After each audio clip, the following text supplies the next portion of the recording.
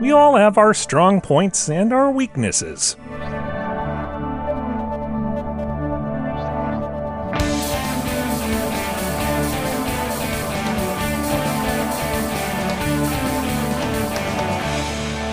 It's time for Cool, Weird, Awesome, where we send you some great knowledge every day.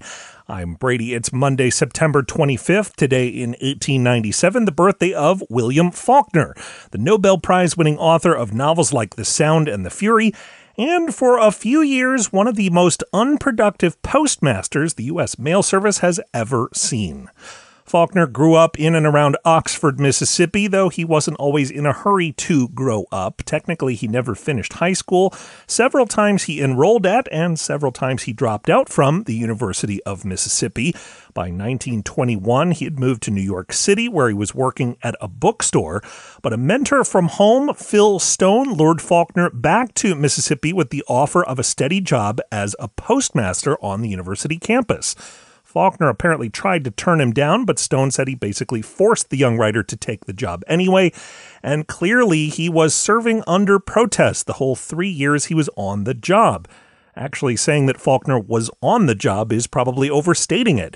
As postmaster, Faulkner did about as little as he could get away with doing. He opened the office when and if he felt like it, and he closed whenever he wanted to be somewhere else, like at a golf course or in search of a drink. His bosses complained that on those rare occasions he was in the office, he was usually paying more attention to his writing than to any of his official duties.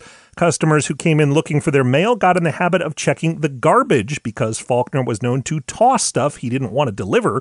On the other hand, if he saw something interesting in the mail, he'd help himself to it, never mind that it belonged to someone else.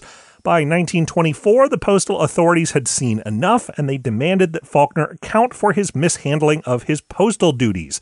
He didn't admit to any wrongdoing, but he also didn't deny any of the charges. Instead, he wrote a now legendary response that said, in part, quote, "I will be damned if I propose to be at the beck and call of every itinerant scoundrel who has 2 cents to invest in a postage stamp. This, sir, is my resignation." Faulkner, of course, had much better luck in his next career writing books, and in 1987, the U.S. Postal Service issued a stamp in his honor for being a writer, not for being a postmaster. You can learn more about William Faulkner and his spectacularly unsuccessful work with the post office at coolweirdawesome.com. Coming up, we'll have another story of someone who had a way with words, so stick around.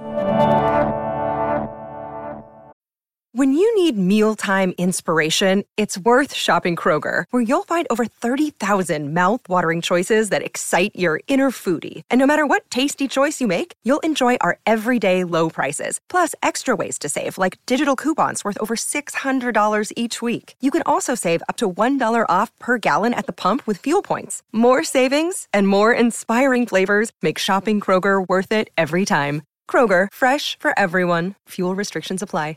Welcome back. On this day in 2020, a German rapper calling himself Hans Solo made history by releasing the first full-length hip-hop album entirely in Klingon. I'm Brady. They say you haven't experienced Shakespeare until you've read him in the original Klingon. Thanks for listening, and come back again tomorrow for more Cool, Weird, Awesome.